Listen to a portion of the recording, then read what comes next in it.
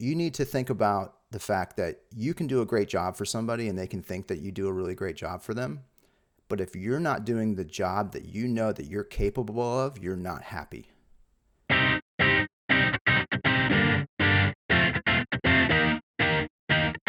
Welcome to 33 Tangents, a roundtable discussion covering a wide variety of topics from digital analytics to working remotely to current happenings in business and technology.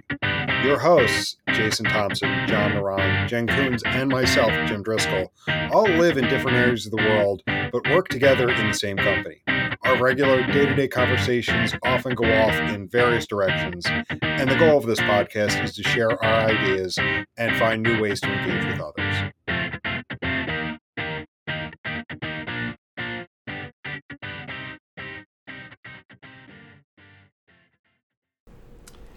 Well, I stayed up until 1:30 in the morning. I have a YouTube addiction.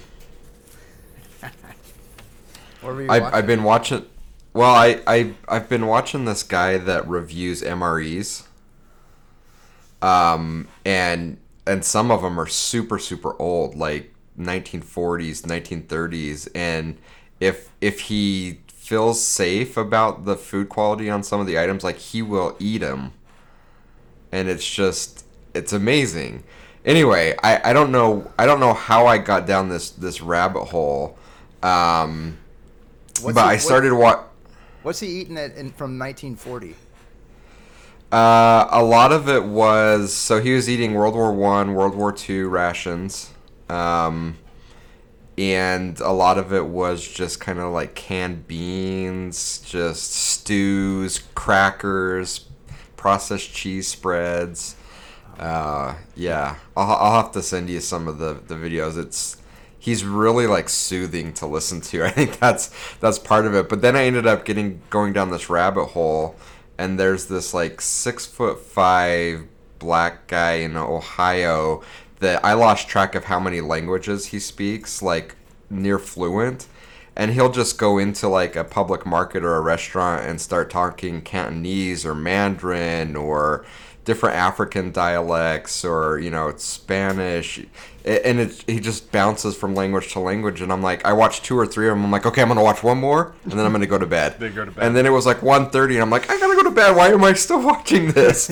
So anyway, I was up too late, and then Jim apparently was up at like 3 in the morning to fly home from Boston. So Yeah. This should be an interesting recording session. It is, because I'm loaded up on caffeine because it's been a crazy 24 hours. So, for me, Boston is a 45-minute flight. Assuming the plane takes off and everything. So I was planning to go up yesterday to visit a client, just spend the day. 7:30 a.m. flight up, 7:30 p.m. flight back. And getting up there was a little bit of a comedy of errors. Just every little thing that could delay the flight delayed the flight. So I got to the office a little late, but we were able to make up for time and have a good day. And we were joking around about last year how I did the same thing, went up for the day, and my flight got canceled due to incoming bad weather. And so I'm stranded with the clothes I'm wearing and a backpack trying to find a hotel room and get booked on a flight for the next day. So we were joking about that for a bit. So I leave the office. I'm walking out the office door at about 5:15, and I get the text message, "Your flight's been canceled. We're going to rebook you as soon as we can." And I'm like, oh, here we go. So I was flying on American. I quick jumped into the app and booked the first flight out this morning, which was 5:15. So booked man. that. I had already called my Uber, so my Uber to take me to the airport was on the way. So I changed. I quick pulled up Hotel Tonight and found a hotel room. Changed the destination for the Uber ride to the hotel. Booked the hotel room on the way there. Checked in. And the thing is before I left, my wife was joking with me. She's like, pack an extra pair of underwear just in case. Pack an extra undershirt just in case. And I did. I packed that. So fortunately, I had that stuff. So I went to the hotel room, but I'll say I've had maybe 2 hours of sleep at total last night because subconsciously I couldn't fall asleep because I was worried about oversleeping for the flight. So Yeah, I may have dozed off for maybe all of 2 hours, and when I came home, I dozed off for maybe about 45 more minutes. So, loaded up on caffeine and a little sleep and a bunch of adrenaline. So today is going to be fun. Yeah, That's awesome. With a new little one at home, you got to get home. Yeah, Yeah. yeah. So, but the 5:15 flight took off on time. The plane was there. So, yeah, I'm leaving messages for people on our various Slack channels at like 4 in the morning my time. So it's like 2 in the morning Jason's time, 1 in the morning Gila's time, and so it was doing that from the airport. But the flight took off on time. I was on the ground by 10 after 6 in Philadelphia, and I was walking in the front door just before 7 a.m. Wow. You're a trooper. And I asked Jim, I'm like, do you want to reschedule the podcast recording? He's like, oh, no. We're doing this. And I'm going to be This is hopped gonna up be on fun. caffeine. And this is going to be fun. And I'm ready to go. By the way, Steven, I dig your home office. It's so bright and airy. Thanks, man. Yeah, I just this was a empty room in our house, and I'm like, and my wife, she works at the University of Louisville she teaches online, and so she was gonna transition it into her office, but then she finds herself sitting on the back deck, and doing all her stuff on the laptop, and I'm like, well, then I'm taking it. So, but I think is that your segue, Jim? Because I think I'm so glad when I listen to your story. I'm so glad that I don't do that anymore. Yeah. Yeah. It's crazy, and again, like it's weird that it's happened 2 years in a row. But I've never had it happen like clockwork like this. It just so happened I'm up there because there was bad storms coming through again last night. But it was one of those things you just have to sit back and laugh because there's nothing you could do about it. But I think it is a good segue into our topic. But before we jump into that, want to make sure we introduce you again, Stephen. So we have our returning guest, Stephen Marshall, with us this week, professor at By East popular Tennessee. demand. Yes. Yeah, right. Professor at East Tennessee State University, amongst many, many other things. And this was something you actually brought up to me that you might thought would be a great topic after we were catching up following the episode we did a few months back. And I think it's also great for this time of year.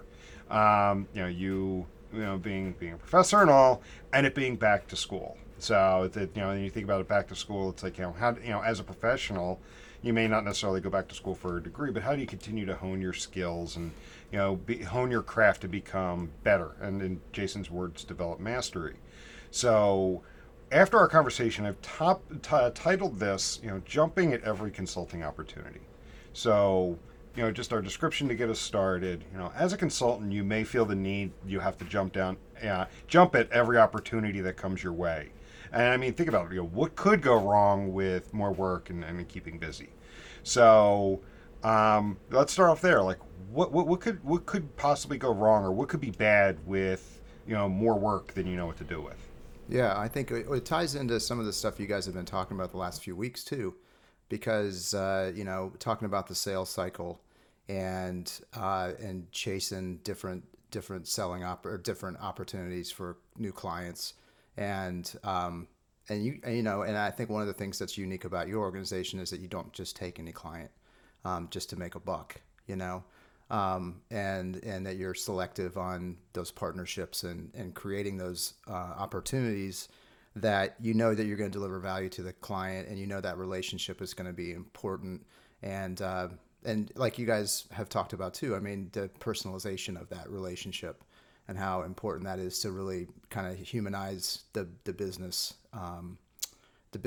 time. I think my context, you delivered the title of that so well, and I'll give you my frame of mind when I was writing that to Jason, and then I wrote it to you after, because I was really venting to Jason as my counselor and psychologist to say, dude, I'm chasing because last time I was on, Jason said, I don't know how you're everywhere, and Seriously, I was you were everywhere. Yeah, working for Adobe as a consultant, as the industry expert for higher education. And as you guys know, Adobe on the Experience Cloud side of the business has an industry expert in every vertical. And I was the only one that wasn't full-time. So I was a consultant. All the other ones are full-time. Financial services, they all have full-time industry experts that, work with the sales team and work with the marketing team, kind of bridge the customer, voice of the customer, and that kind of deal. And then also the stuff with Siren Marine and the CMO gig, and I was managing a team there. And then I'm a department chair, and then I've got a great department that is growing, the fastest growing graduate program at our university that's focused on brand and media strategy and really bringing that experiential immersion and interdisciplinary education to graduate education. And we're transitioning that into undergrad, and I'm excited about some of the nonprofit stuff we're doing this year. But my point was that I was like in a very mentally dark moment when I was writing to Jason, because I was so frustrated with myself, and that because on the other side of all that consulting are dollars, right? And then the other thing that is a driver, it's more of a driver, honestly, for me than dollars, is just being relevant. And being an educator that's relevant. And so I feel like if I say no, then I'm going to miss an opportunity to learn on top of it, and a lot of what I get to do is honestly get paid to learn, because I have an expertise, but as we all know, that you develop an expertise. And one thing you realize as you develop your expertise is what you recognize what you don't know. And you're comfortable with what you don't know, and you go out and start to try to know it. And so I would be in these situations where I'm helping a sales team pitch, or I'm doing a part of the presentation, and then there's questions that are asked, and I'm like, I'm taking notes, and then I'm going home and I'm doing homework, going, okay, I don't really know what this is, but I'm going to learn about it. And then I reflect on it and go, geez, if I stop doing that, then I won't be in those situations anymore, and I won't have the opportunity to be somewhere where I'm going to learn something that I didn't realize would be presented to me, and I got paid for it, and I mean, it's not like I don't want to paint the picture like I'm getting just paid to learn. I mean, obviously, I deliver value, but so that's kind of the situation I was in when I was like, desperately, texting to or LinkedIn messaging to Jason saying, what should I do here, man? Because you guys kind of have a handle on this, and and how do you go about this? And then the other side of it is, my wife reminded me of a quote that I was talking to her on our walk this morning, which we started doing again because I'm not selling my body out here, and she said, no, I don't pull it up here because it's pretty profound. And, no amount of money ever has bought a second of time. And, that was said by Howard Stark, who is Tony Stark's father, who is Iron Man. You're talking Jim's language. Yes, sir. But anyway, we were watching the end game the other night, which took us like 3 nights because it's so crazy long. Sorry, Jim. But anyway, but anyway, I heard that quote, and she goes, "That's your quote. Like you need to like live by that, because we have these discussions about, what you just don't know where your time is going to end, and we all have, what's important, right? So it's getting to a center point of being satisfied with what's great. And people say to me, geez, your program, you could grow your program huge. I'm like, I would really like to grow my program as big as it's good.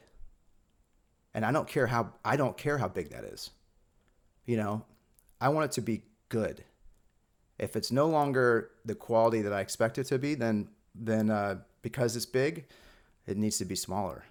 So that's hard, but that's hard to do. I mean, you guys know especially you guys know better than I do, because I have a great gig. I have a great, I love what I do. I'll never leave the university. Have got lots of opportunities to do that. But, everything else I do is like icing and on the cake. And but at the same time, when you have somebody really cool that wants you to do something, and there's those two things that I balance, like I said, learning and money, it's hard to say no. And like Jason, I can imagine with you guys, I mean, with having to carry a payroll and carry everything else and the stress of business and having business and trying to figure out when do you say no? When do you say that this even though the money is there and the opportunity is there, the client's not right?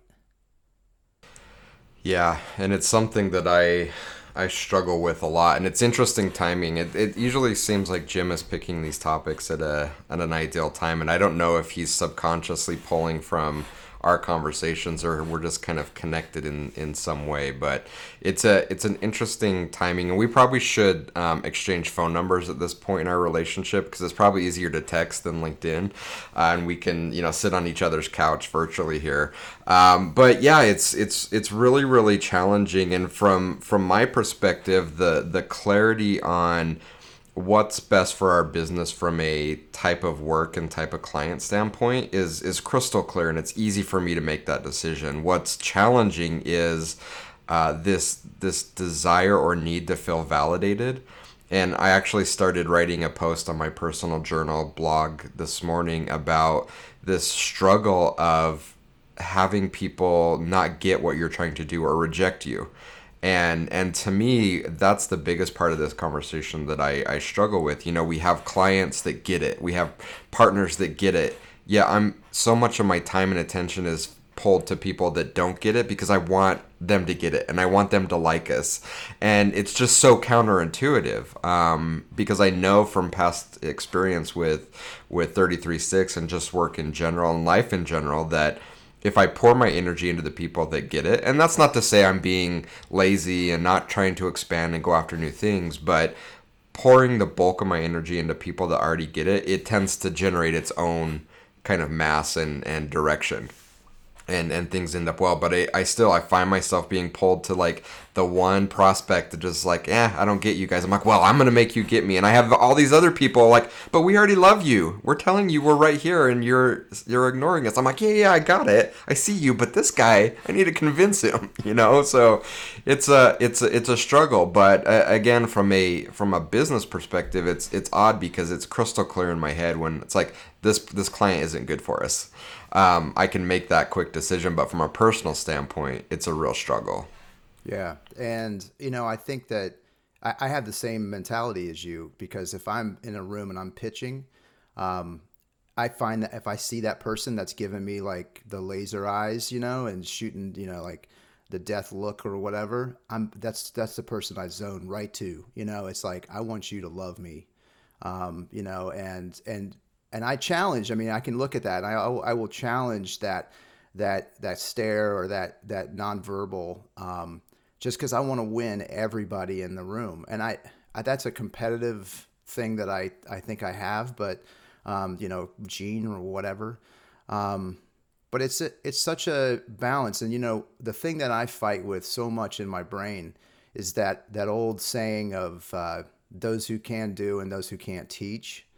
I mean, that drives me, Yeah. I won't drop the F-bomb for the But explicit. close. Yeah, I don't, yeah. But man, that just, that kind of thing really, and I think that's what I really revolt against, because I think those that can do and those that can't teach, but those that can do both do, and so it's just like, it's something that is internally, like, and you guys know my story. I wasn't a career academic. I didn't go to school, and school, and then just have all this book knowledge and want to sit in my office and do my 3 pubs a year and get tenure and promoted, and that's fine. That's great for a lot of people, but that wasn't my thing. I accidentally got into education through some great mentors and some great people that made an impact on me, and so I have this thing that I just love doing the work.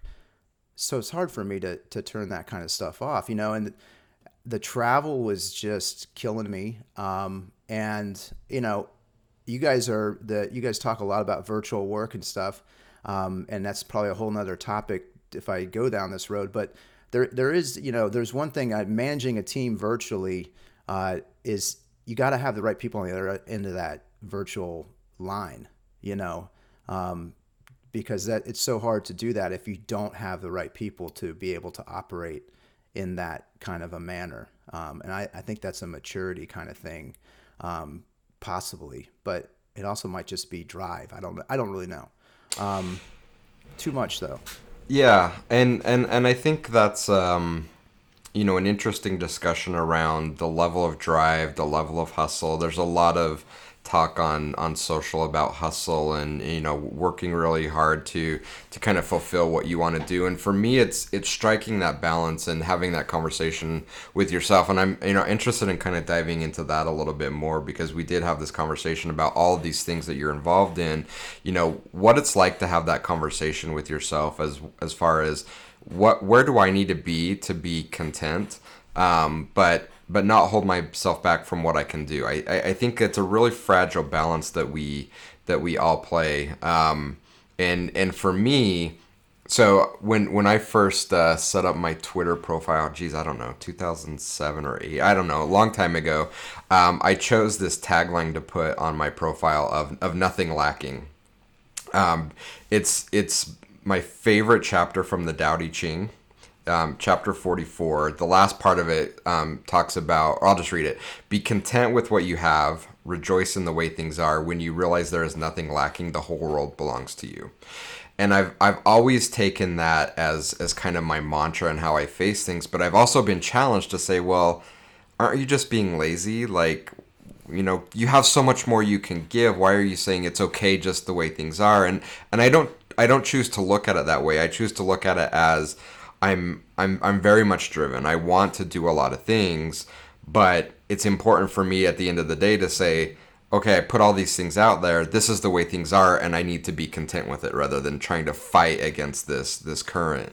And so, you know, I'd be really interested in diving into that conversation you had with yourself, with your wife, as far as like, what does that look like? What is that balance of saying, I know there's a lot in Steven that I can do. Like there's a ton that I can do for the world. But I also know I have to be content because I can burn myself out. I'm not going to reach that potential. How do you figure out what that balance is for yourself? Yeah, I mean, I would love to say I have that figured out. I don't.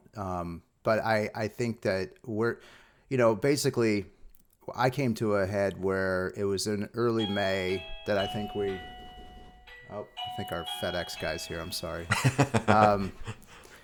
So Part of the beauty of our podcast. Yeah, hopefully the boss will get We're doing it live. Do it live. So, you know, I think that I got, it was in mid-May, and I was up at Siren up in Rhode Island, and I was heading up there, and we had a huge pitch for a huge company that is going to partner with us, and basically it was just, there's so much stuff happening. That's such an exciting company and doing amazing stuff. And if I wasn't like in love with what I do teaching, I would be there like in a heartbeat. Like it's such an awesome place. The CEO is amazing. I mean, if you have to sign for a package, you have to sign for a Can we package. pause this? I don't know where my wife Well, we're is. not going to pause, but I'm going to let you go get it. All right. Where did you go and grab, Jim? A medal? Yeah. So when he was talking about Avengers Endgame, We're not I pausing. went over and got my the Infinity Gauntlet finisher medal from when I did the Avengers half marathon in Disneyland in 2017. So I did a 10K the day before, and then I did the Avengers half marathon through Disneyland. And then, so this is the Infinity Gauntlet medal you got for doing both. So I had to go grab it off the medal rack right behind me. That's awesome. So you now have all the stones. Well, it's funny. So with this one, I've only done it once, and they discontinued it for a bunch of construction they were doing there. They're supposed to be bringing them back. So you had the medal here, but then on the back of it, each one is then unique because each year they have a different stone. So like they've got the reality stone on the back of this one. Oh my gosh. It was a lot of fun, and I told my wife, when they bring this race back, I need to go back out to California and do it. I need to figure it out. That's awesome. Now that's the picture that we've used on blog posts in the past where you're wearing like a Hulk shirt or something. Yes. So like people do it like it's for fun. So yeah, I had an Incredible Hulk T-shirt, and I ran one of the races wearing that. In fact, when I was on site yesterday, We got to talking about like personal work setup, and I told people how like with the baby coming, I got kicked out of my office, which was the third bedroom, and got relocated my office to the basement, which is where I've got all my sports memorabilia up. And they're like, "Yeah, you got some kind of ribbon rack behind you." I'm like, "It's the yeah." I said, so it's telling them about the metal rack, and they started asking about the races. So I pulled up that picture. I said, "This is the picture Jason likes to share every now and then." There's this one, and then me as an intern as a mascot. That he That's my all-time favorite. He tries It's to so find amazing. every reason to share across all of our social platforms. What mascot were you?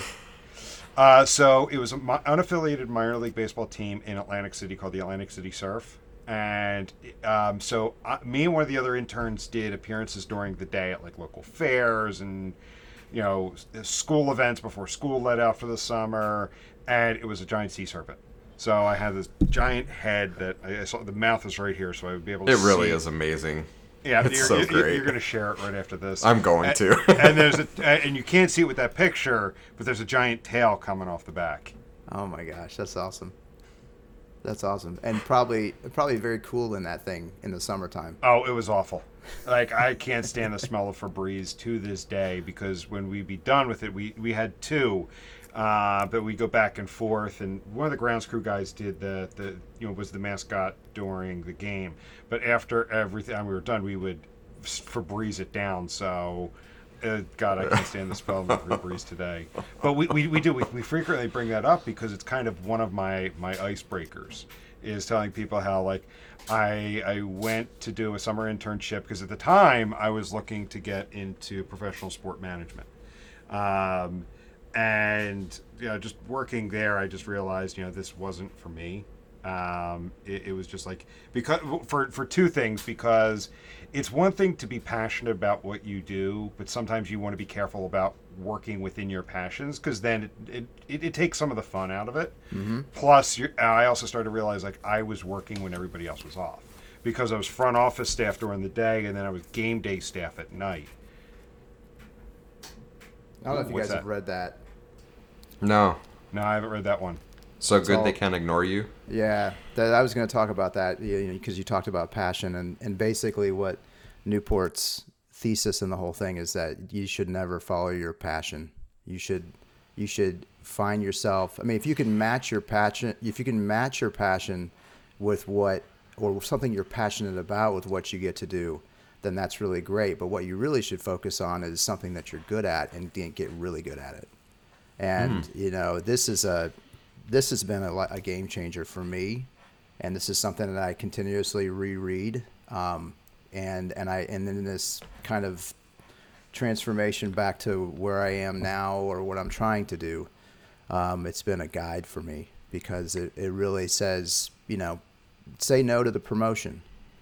Don't take the promotion. You guys talked about, managers and and just because you're a great person, a great tactical person or something doesn't mean you're going to be a great manager, and so the promotion may not help you grow in a space, and I think that's where, going back to your question before FedEx came, Jason, I think that's what I just try to figure out is like, okay, where am I not growing? And where can I also be like completely present in life, for my family and my son and this amazing, job I'm blessed to do at East Tennessee State University. And I live in such a beautiful place, similar to, your passion, I think, about Utah and stuff, Jason. I mean, so it's just, there's great hiking and there's great outdoor stuff here. And why am I jumping on a plane every other week, and the romance, as Jim, you were talking about the rigor of what you just went through. And, and when people find out that I did all this travel, it must be so awesome. It's not. No, it sucks. It's like I tell people, like, platinum member of Delta is not a club you want to be a member of.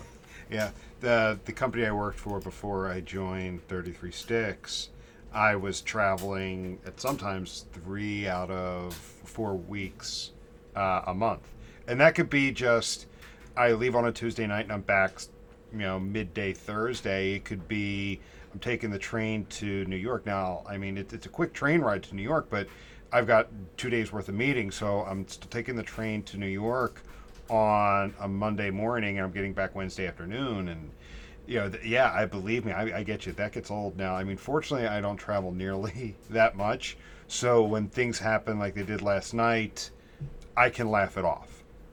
Because I could sit there and be angry at something I can't control, or I can laugh it off, have a funny story, and have an experience where you're going to the airport at 3:30 in the morning. Yeah. But It's- no, it's- I get you. It's So not. how do we? Oh, go ahead. No, go ahead. Go ahead. No, I was gonna go down a different path. No, it's all good.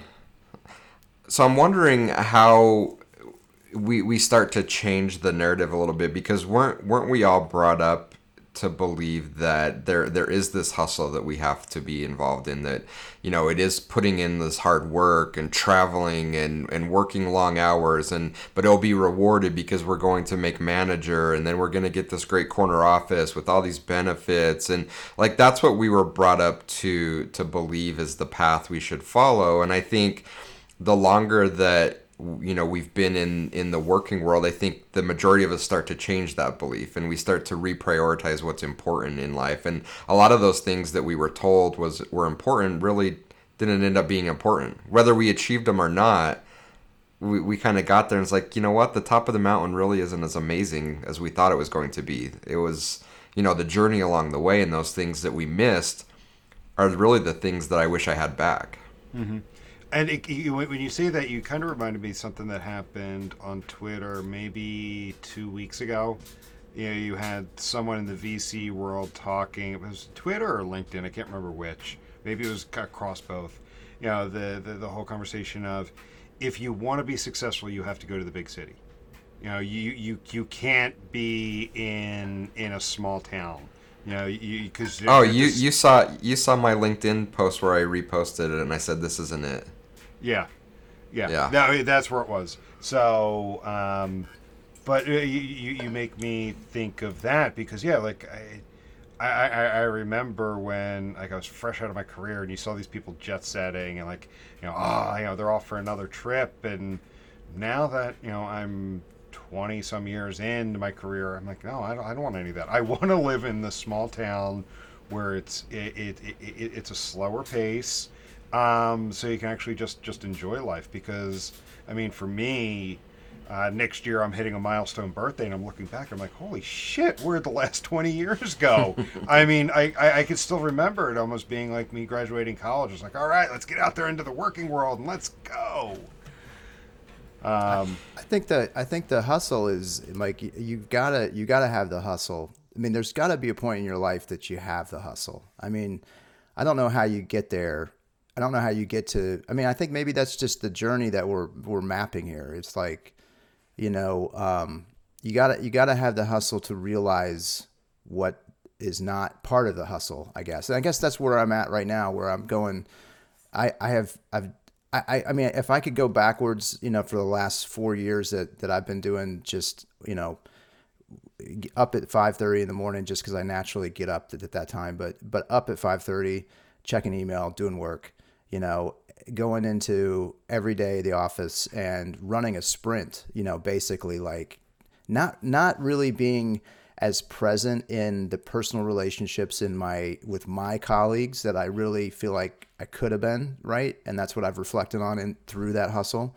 And then, taking calls and different things during that same day, and checking like 4 or 5 different email addresses, where it might, and going through it sounds petty, but going through the frustration of like my Adobe email resetting every like 3 weeks, and having to go to the help desk and like just like that kind of stuff, as great as it was just like those kinds of little tiny pieces just kind of poke at you, and then coming home and then being present, at my house for a couple hours, my son gets to bed, and then I'm back working again, And I, don't make any I mean, I love everything that I was doing.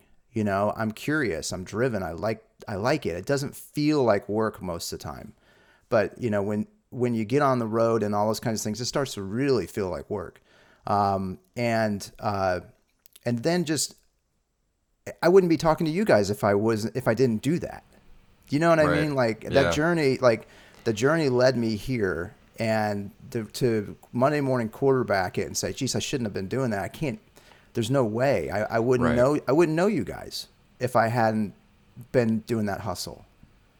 So So it sounds like what you're saying is it's a rite of passage. It's kind of experience that we have to go through to get to a point where you actually appreciate having a greater sense of balance in your life. that's a good way to think of it. I think that's profound, dude. Oh, I don't know about that, but you said it. I just read it back to you. So I'm interested. Are these type of conversations happening in higher education? What questions are your students asking, and what are you kind of sharing with your students to prepare them for this kind of arc of their life and career? Great question. I think we can bucket like Gen Z or whatever you want to call them as a type, just like millennials get bucketed like that, and they're all individuals, so I can give you two great examples. I have one student who came to me as a freshman and had a scholarship at Belmont. It was a great university in Nashville. Very, very focused on music industry management. And she said, Dr. Marshall, I want to work for country musicians. I want to manage artists. And I'm going to look at Belmont, but it's going to be expensive, and but this is what they do, And I said, look, we can get you there, and you're not going to have the debt, and and so she took my word, and now she's working did an internship this summer after graduation, and is working and managing on the George Strait team, and she's doing exactly what she wanted to do. That's one type of student, and that's one type of conversation. And I'm bringing her example up because the other side of it is I got this degree and I should be making, $60,000 a year now. So why isn't anybody just giving me stuff, or really interesting posts that somebody I know had shared that I just thought was so comical was that, some Fox commentator had said, the university should be held accountable for the debt, and they should be held accountable for students getting jobs. And so I thought, well, that would be fine if we were putting out widgets and they all were the same. But the internal makeup of a student is what drives that student. You know what I mean? So to get back to your question, it's like I have students that are born to hustle and they work hard. And this particular student, that is now working, on the George Strait team and all this stuff. I mean, she was the president of our club, and she was the leader of all of our different student experiential trips that we planned. And she was on my student advertising competition team. And, and this other student doesn't do anything. I have a degree now. You should pay me. And it's without a doubt every year, every other year, I see on social media, I've got this degree and I can't do anything with it. And it's like, well, you didn't do shit when you were here. So why would you expect anything to change? Right? Because getting the degree anymore isn't the rite of passage. They're getting what you put into the work, and that's how our whole program is designed, is that, putting students in a space to do the work while they're learning and being able to fail and all those kinds of things in a structured environment. That's what really is going to that's what makes you want to, that makes you guys want to hire somebody. Right. Not because they got a degree from us. It's because they can display the value that they're going to bring to your organization. So I think that I explain to students that this is a hustle, and nobody is going to hire you because of your degree. Like, I don't even know what degrees you guys have, but Jim's doing analytics, and he was wearing a mascot outfit, so it's like, you don't. But clearly, the reason that you're sitting here, Jim, is because of the fact that you're a driven guy, and you're a curious guy. And I think those are things that, I mean, my thesis on that is that I think a little bit of that's teachable, but I think a lot of that's wired. And being able to, I mean, I'm sure there's a whole psychology thread of it that I'm not aware of, that I'm probably bastardizing right now, but. So you bring up a really interesting point, because I think we went down this path of kind of hustle, and it sounds like it's less to do with hustling and working hard and putting yourself out there, and more to do with focus. Again, we kind of started this conversation around chasing every opportunity, and I think that this conversation has morphed into it's less about just putting yourself out there and more about the focus. It's still, you have to work hard. Still there's the drive. Still there has to be that hustle, but you don't have to chase everything. It's more important to figure out where you want to put your focus, and then really hustle and drive within that kind of area of focus. If I'm kind of hearing what you're putting out there. Well, this is why you're my psychologist, because I think this gets right back to this thing, which is that, it's so good they can't ignore you. I mean, I'm not pitching his book, but it's great. But you can pitch it if it's a great book. I bought it while we were talking. So it's now there you go. Your word has much weight. Yes, I have a copy. I have a copy on the way. It's so good, because it's really saying that exact thing, focus. And I think that's where, I was talking about, going and traveling. I was up at Siren Marine, and we had this great pitch, and the work there is just exponentially growing.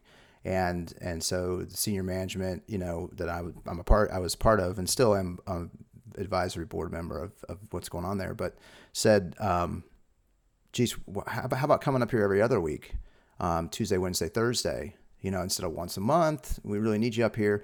And they're right. I mean, there's in that organization as a startup, there's so much stuff happening, and it's B2B, it's B2C, it's OEM. There's just a whole bunch of fleets. There's all these things that are happening, and happening really fast. And it's being in that culture and being in that space. And I was exactly coming in thinking the opposite. I got to get back to focus, and I can't do it. My uncle's a brilliant guy who's a former professor, a finance professor at Washington University in St. Louis, and he said to me, I was talking to him about this, and he said, you need to think about the fact that you can do a great job for somebody, and they can think that you do a really great job for them. But if you're not doing the job that you know that you're capable of, you're not happy. Absolutely. And I think that was like something that really resonated with me very strongly, because that's exactly how I felt. Like, they're so happy with me there. They love it. They love what I'm doing. They love my energy. They love what I'm bringing to the table. I feel like I can't keep up with what's going on. I feel like I'm not managing my team as well as somebody should be. And I got all these other things, I again tried to focus just on Siren and ETSU, but I couldn't do it, and I had to come to the realization that I'm not satisfying myself, even though I'm satisfying them. And I also don't feel right collecting the paycheck that they were giving me, internally knowing that. And that sounds crazy, but that was me, and they're happy with me, and they're happy with what I'm doing. But I don't feel like I was earning the money that I should be earning, because I felt like I was falling short personally. Does that sound weird? I don't know. It doesn't. In fact, I was having a conversation with one of our clients the other day, and I said, I'm seriously thinking about allowing you guys to opt out of our contract.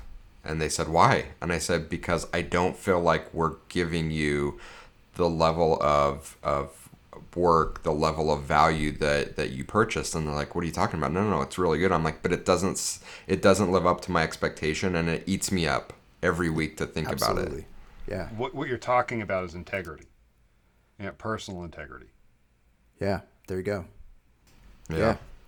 And I So I think get it. that's super, I mean, that's another internal, but again, like if I'm just chasing Benjamins, then I just keep doing what I'm doing. And, But when that's your goal, like you never get there. And I think that that's the hard part is that with this mentality that we were brought up with, that you get into a job, you become a manager, you become a VP, you get this, you get this, you get this. There's nothing that you can ever celebrate, because once you get somewhere, there's something else further out from you. And not to say it's not important to have goals and stretch yourself, but there's this feeling where you have to have some kind of, again, I'm going to go back to the word content with the way things are. I'm content with where I'm at today, and not constantly chasing some future goal that may be completely unattainable. And again, I worry sharing that, because I don't want it to come off wrong, that it's like, oh, it's like, oh, you're Right. lazy, you're not invested. That's not it at all. It's just a completely different paradigm of being able to find that balance, and just be content with yourself. It's a paradigm shift where you end up actually creating more. You end up hustling more, whatever the phrase you want to use. So I want to spend the last few minutes talking a little bit about maybe what each of us have gone through to find that focus, because Stephen, I think you hit on it so perfectly, that it isn't about not working hard. It isn't about hustling. It isn't about putting yourself out there, but it's about doing it in a focused manner. How do we go through that exercise? Because I think we started out this conversation with a little bit of we all have the FOMO. We're missing out on something. Absolutely. If I don't do this, then I'm not out there, and I'm not putting myself in this position to.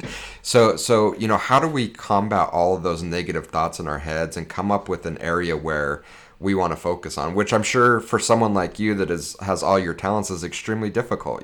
Because you could put all of your time into being a bass player. You could put all of your time into, being a CMO. You could put all of your time into being at the very top of academia.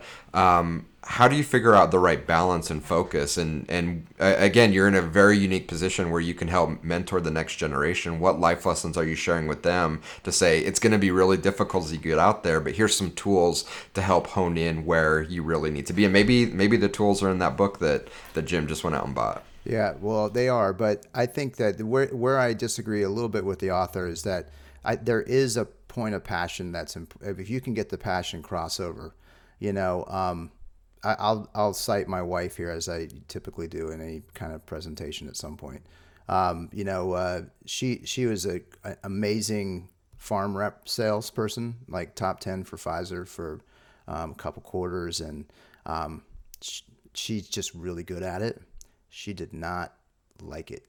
I mean, didn't feed her soul at all, but she was really good at it, and what feeds her soul is teaching and what she's doing now. And so I think, the whole thesis of the book that we talked about was really focusing on something, getting really, really good at it, continuing to have that focus, and making sure that you get into a space where, and this is perfect for the analyst, kind of thing that you guys have to deal with, trying to find people and hire people and stuff, because those people that are really, really good at not only looking at data, but being able to bring narratives together with data that are actionable insights that are going to help a client. Those folks that are good at that, they get to say no to things, because they can say no a lot, because they get their pick, and that's the whole idea of this book. And what he's saying is that, look, it doesn't matter if it's your passion or not. If you just can really focus on it and it's something that you're good at, then people will hire you for it, and you'll be better off for it. And I think that's where I'm coming back, going, okay, let me throttle back. Let me get into some spaces that I'm not as familiar, that I really like to be familiar with, that I know I can deliver value to my students with, programmatic buying and those kinds of things. And so that's kind of like where my space and my mind space is going now. And I'm not getting paid for any of that, but I'm taking, going back to your question or your comment about laziness, or I'm working just as hard as I was. I'm just not on a plane going somewhere, and I'm not getting compensated for it, I'm internally like getting more value, and really feeling like I'm bringing that back to the folks that it matters to, which would be me and then my students, and to keep things relevant. And Jim, I think the integrity thing, you said that and it hit me like really quick, and then I was thinking, am I being disingenuous by, and I guess I'm flipping I'm going on a tangent here, but am I being disingenuous because I'm not internally happy with the work I'm doing, but my client is? Is that an integrity thing? Is it? I don't know.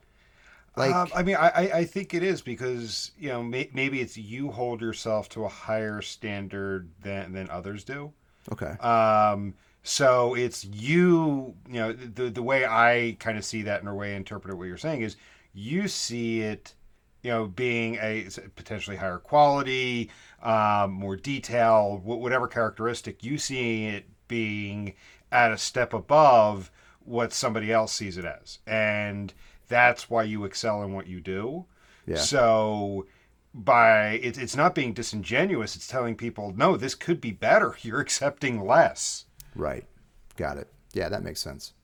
So I think it's really trying to help students understand that focus and that deep dive into something is something that they really need to do to differentiate themselves in the marketplace, and to really be able to show an employer the value they're going to bring to an organization. But it's also, if you can align that with something you're passionate about, like who's passionate about programmatic buying?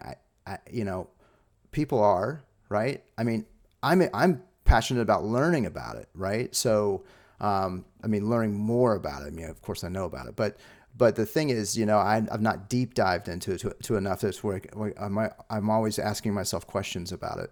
And I'm like, I really need to get to answering those questions that I keep asking myself. And so it's really that focus, I think, that's so important. And then when it can line up with a passion, then that's the ideal, right?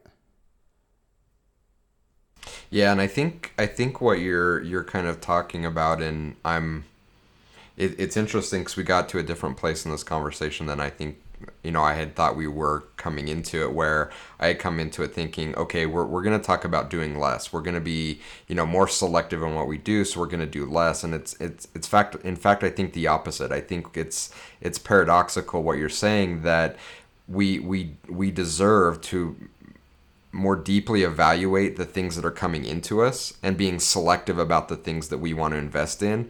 And by doing less and taking less, we actually end up doing more. Absolutely. Because we're more focused and we end up doing more. So again, I came into this conversation, I'm thinking about, how do I justify this, being lazy or not doing enough? In fact, that's not it at all. It's we all should be in a position where we more critically evaluate the things that are in front of us, and we don't have to say yes to everything. Back to as Jim queued this up, how do you get away from saying yes to everything? That we have to say no to things so we can do more of the things that really are fulfilling and really help drive value with the things that we're good at. Yeah. Right. Yeah. Very good stuff. So I think we have a return topic, Jim, because there was something Steven said that I'm like, we need to have him back to talk about this huge backlash that there is right now against higher education costs and the value of higher education and why we even need it anymore. That will be a fun episode. I will put that down in my notes, so Steve and I will be in touch to schedule that. You'll be our first 3-time guest.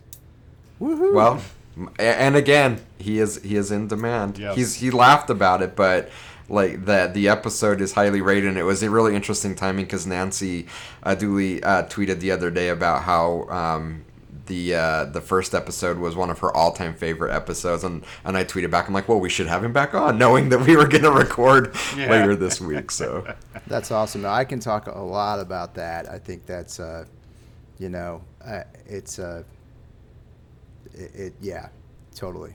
That's my I mean, that's really where my center is back again. It's like, I've got 3 new faculty members, and we're doing, Adobe basically came to us and said, we love what we're doing, and you guys are a strategic account, and we're gonna put you really forward in what we're doing, and put your program in front of a lot more people. So all those kinds of things, were like feeders and pieces for me to go, yeah, I'm making the right decision to get back to my focus and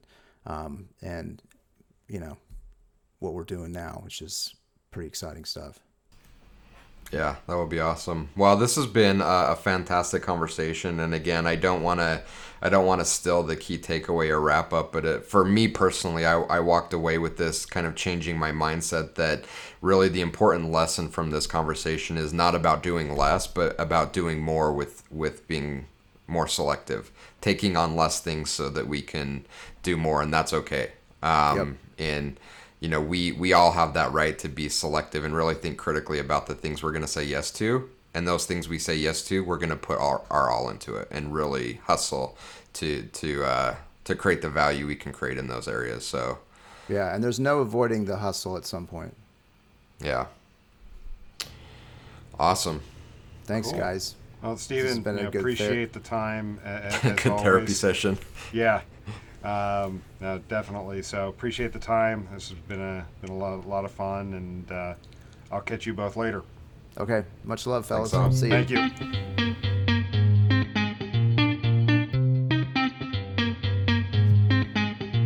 Thank you for listening to this week's episode. We hope you enjoyed it.